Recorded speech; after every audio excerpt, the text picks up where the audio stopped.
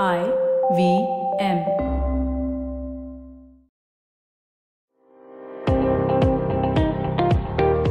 Welcome to All Things Policy, a daily podcast by the Takshashila Institution. We are a bunch of policy nerds based in Bengaluru, and we like bringing fresh perspectives to Indian affairs and Indian perspectives to global affairs. So grab a cup of coffee, sit back, and join us for today's chat.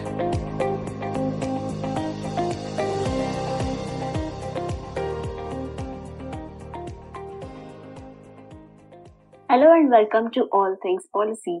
I am Sunila and today I have with me Shambhavi and we are going to be talking about vaccination updates. So it has been exactly a month since the COVID-19 vaccination drive started in India, and we will look at how things are looking up in India and what are the updates that have happened globally. So hi Shambhavi. Hey Sunila, hello everybody. So today is 17th Feb and we started vaccination for COVID-19 on 16th January. So exactly 30 days ago. And the target group for the first phase of vaccination in India was frontline workers, which includes the healthcare workers, obviously. And moving forward, after that's done, we will be vaccinating the above 50 population who have comorbidities as well. So, Shambhavi, do you want to tell us about the status of COVID-19 vaccination in India? How is it going? How much population we have covered? How much money we have spent on it? Right. Thanks, Sunila. So India, I think, is currently fourth on the list of countries which have done maximum vaccinations. So the first is the US, then China, then the UK, and then India. Obviously, India has a much bigger population than two of those countries that we mentioned. So we need to be really pushing the pedal here. But hopefully we'll be able to do that over the coming months. Currently, we have vaccinated about 8.4 million people. I'm citing data from an article that Anup Puyan has written for India Spend. So we have vaccinated 8.4 million people with either Covaxin or with Covishield. Covaxin is made by Bharat Biotech. Covishield is made by Serum Institute of India and is a tech transfer of the AstraZeneca vaccine.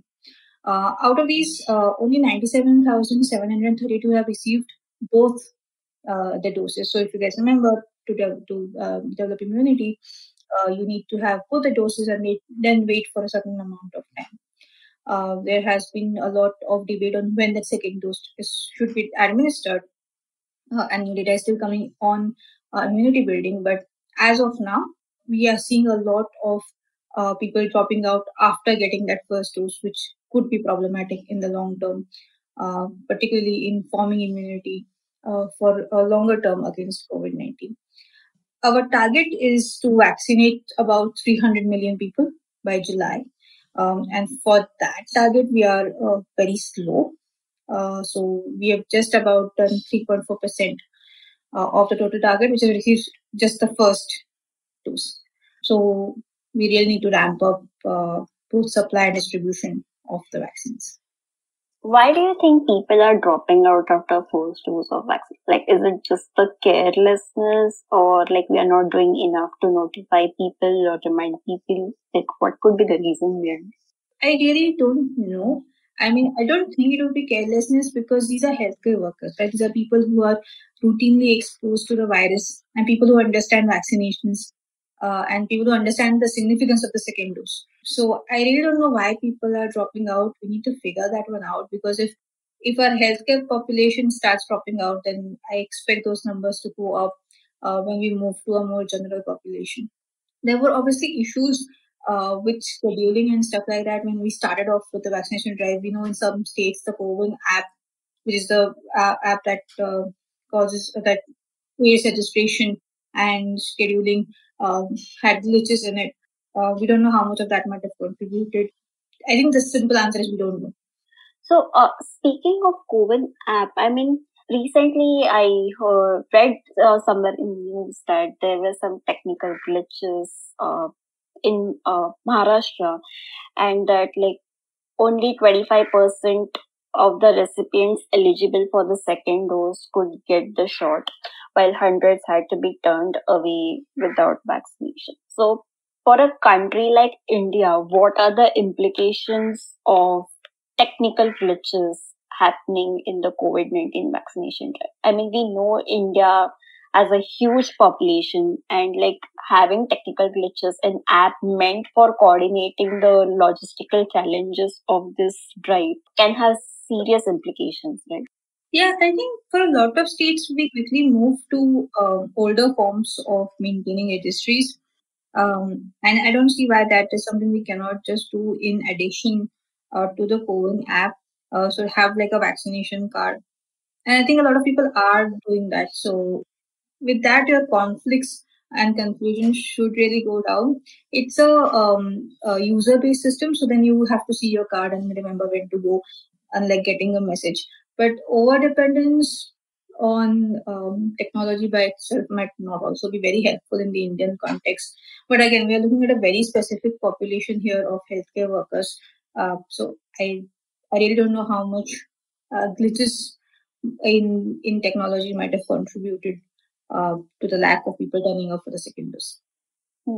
Like about a month ago, the Ken had carried an article about COVID, and they were talking about the same thing, like the technical glitches. Apparently, the healthcare workers they were receiving messages from the COVID app saying that their the vaccination is cancelled for that day, and then they were not informed when to come on some other day. So they ended up going back to writing their name on the paper by pen. So like I don't know, like the reason for which we have developed CoWIN app may not be serving its purpose, I feel.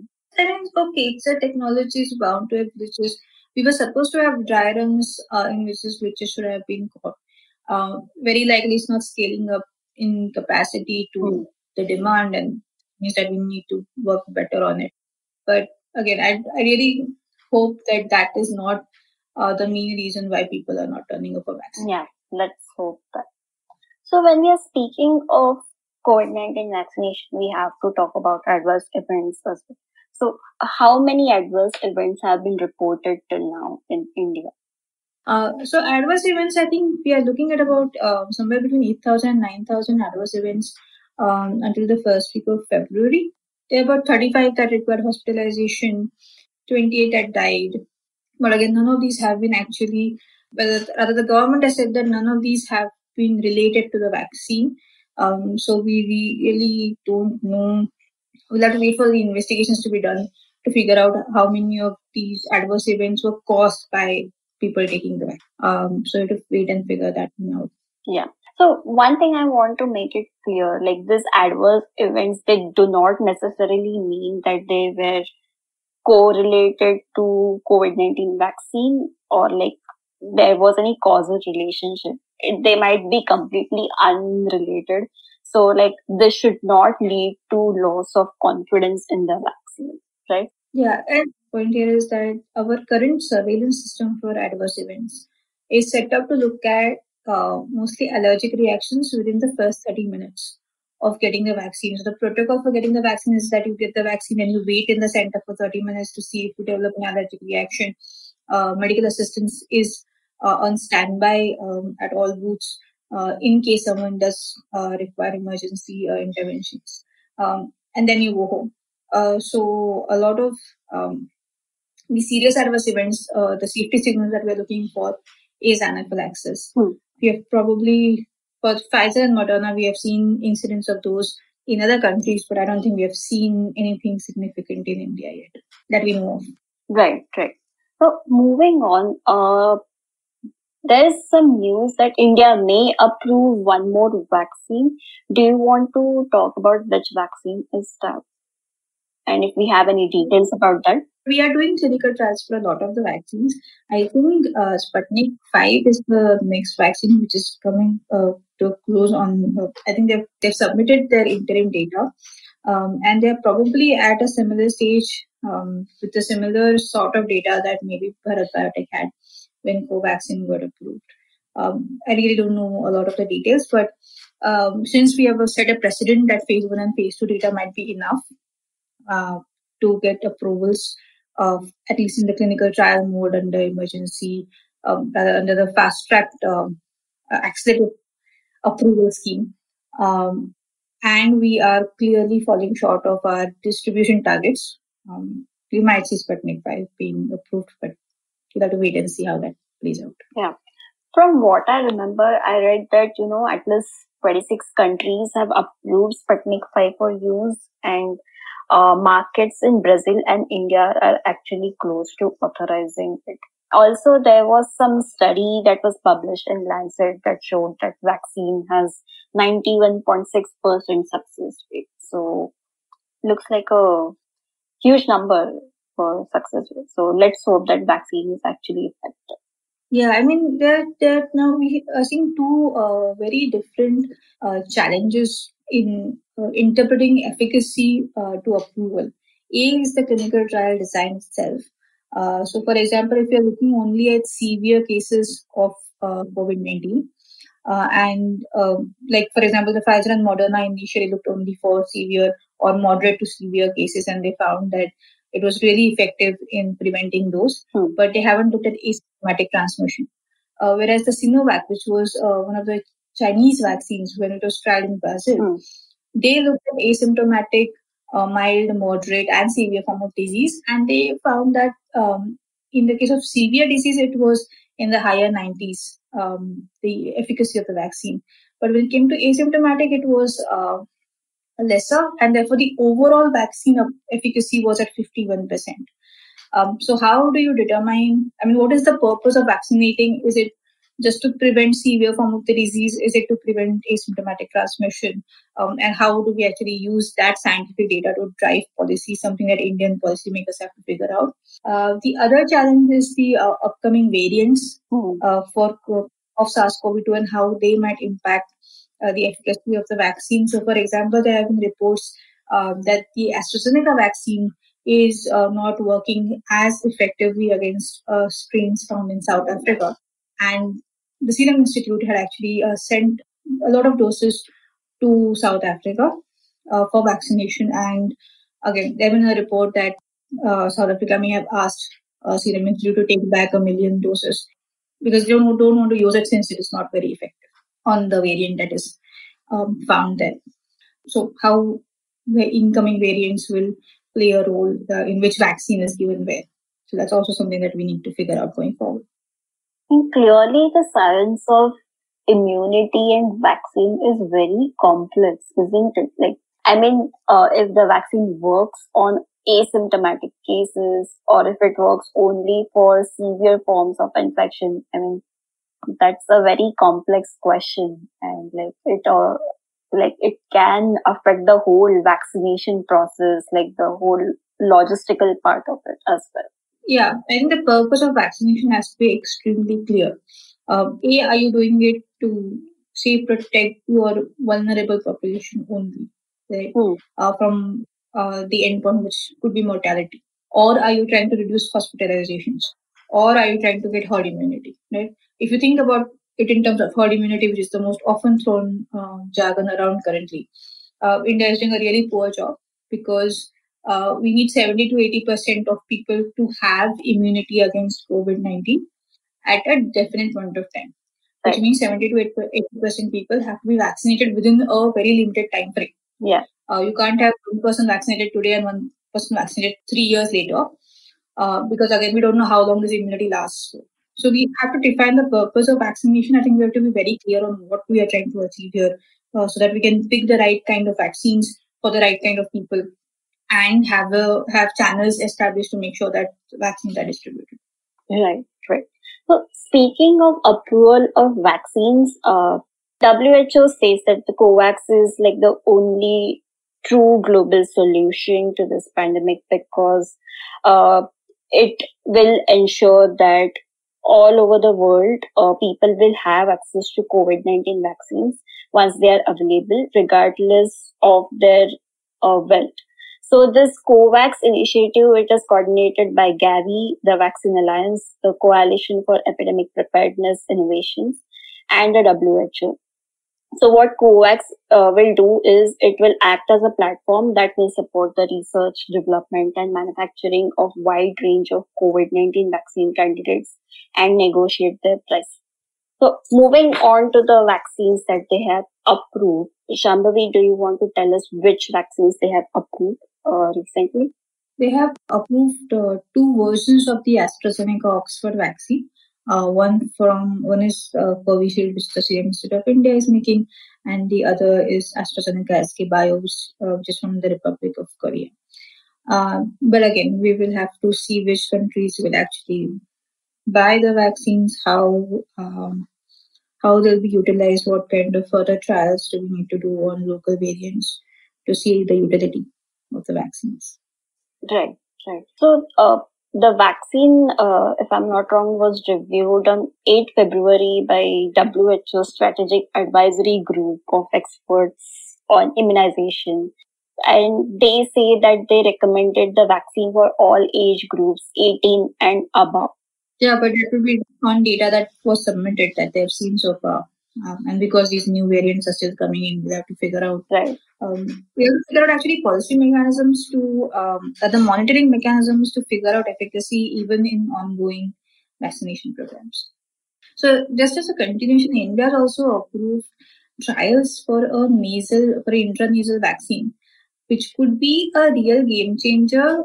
It's not going to come anytime soon. It's just the first trial. So this is with Bharat Biotech.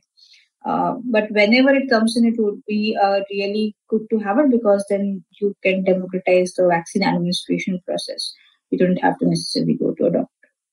That also depends on India opening up private markets for distribution of the vaccine. We are currently in a government control setup. But hopefully that will also happen soon because I think it will be necessary if India wants to reach its targets of vaccinating a majority population that we use all possible channels that we currently have.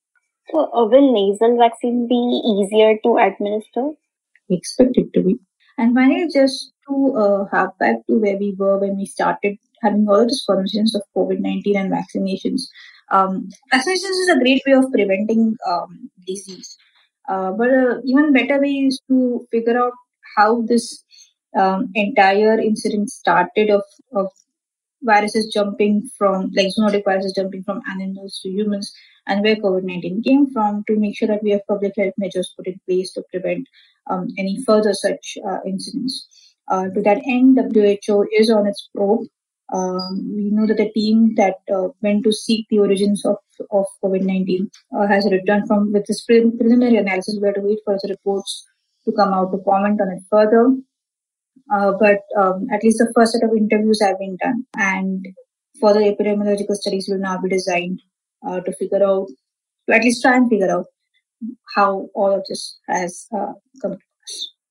Right. So, yeah, we will wait for the report to come out. So all the listeners stay tuned because we will be talking about it soon when the report comes out. And while concluding, I would just like to say that India has covered only 3.4% of the total target population. So let's hope that in the remaining 5.5 months, it is able to cover all of its target population. And thanks, Shambhavi, for providing some insights on vaccine approvals and what are the logistical challenges of it. So thanks, Shambhavi, for coming to All Things Policy, and thanks to all listeners for listening to the podcast. Thanks, Vanessa. Thanks, everyone, for listening. If you liked our show, don't forget to check out other interesting podcasts on the IVM network. You can tune into them on the IVM Podcast app, ivmpodcast.com, or wherever you listen to your podcasts.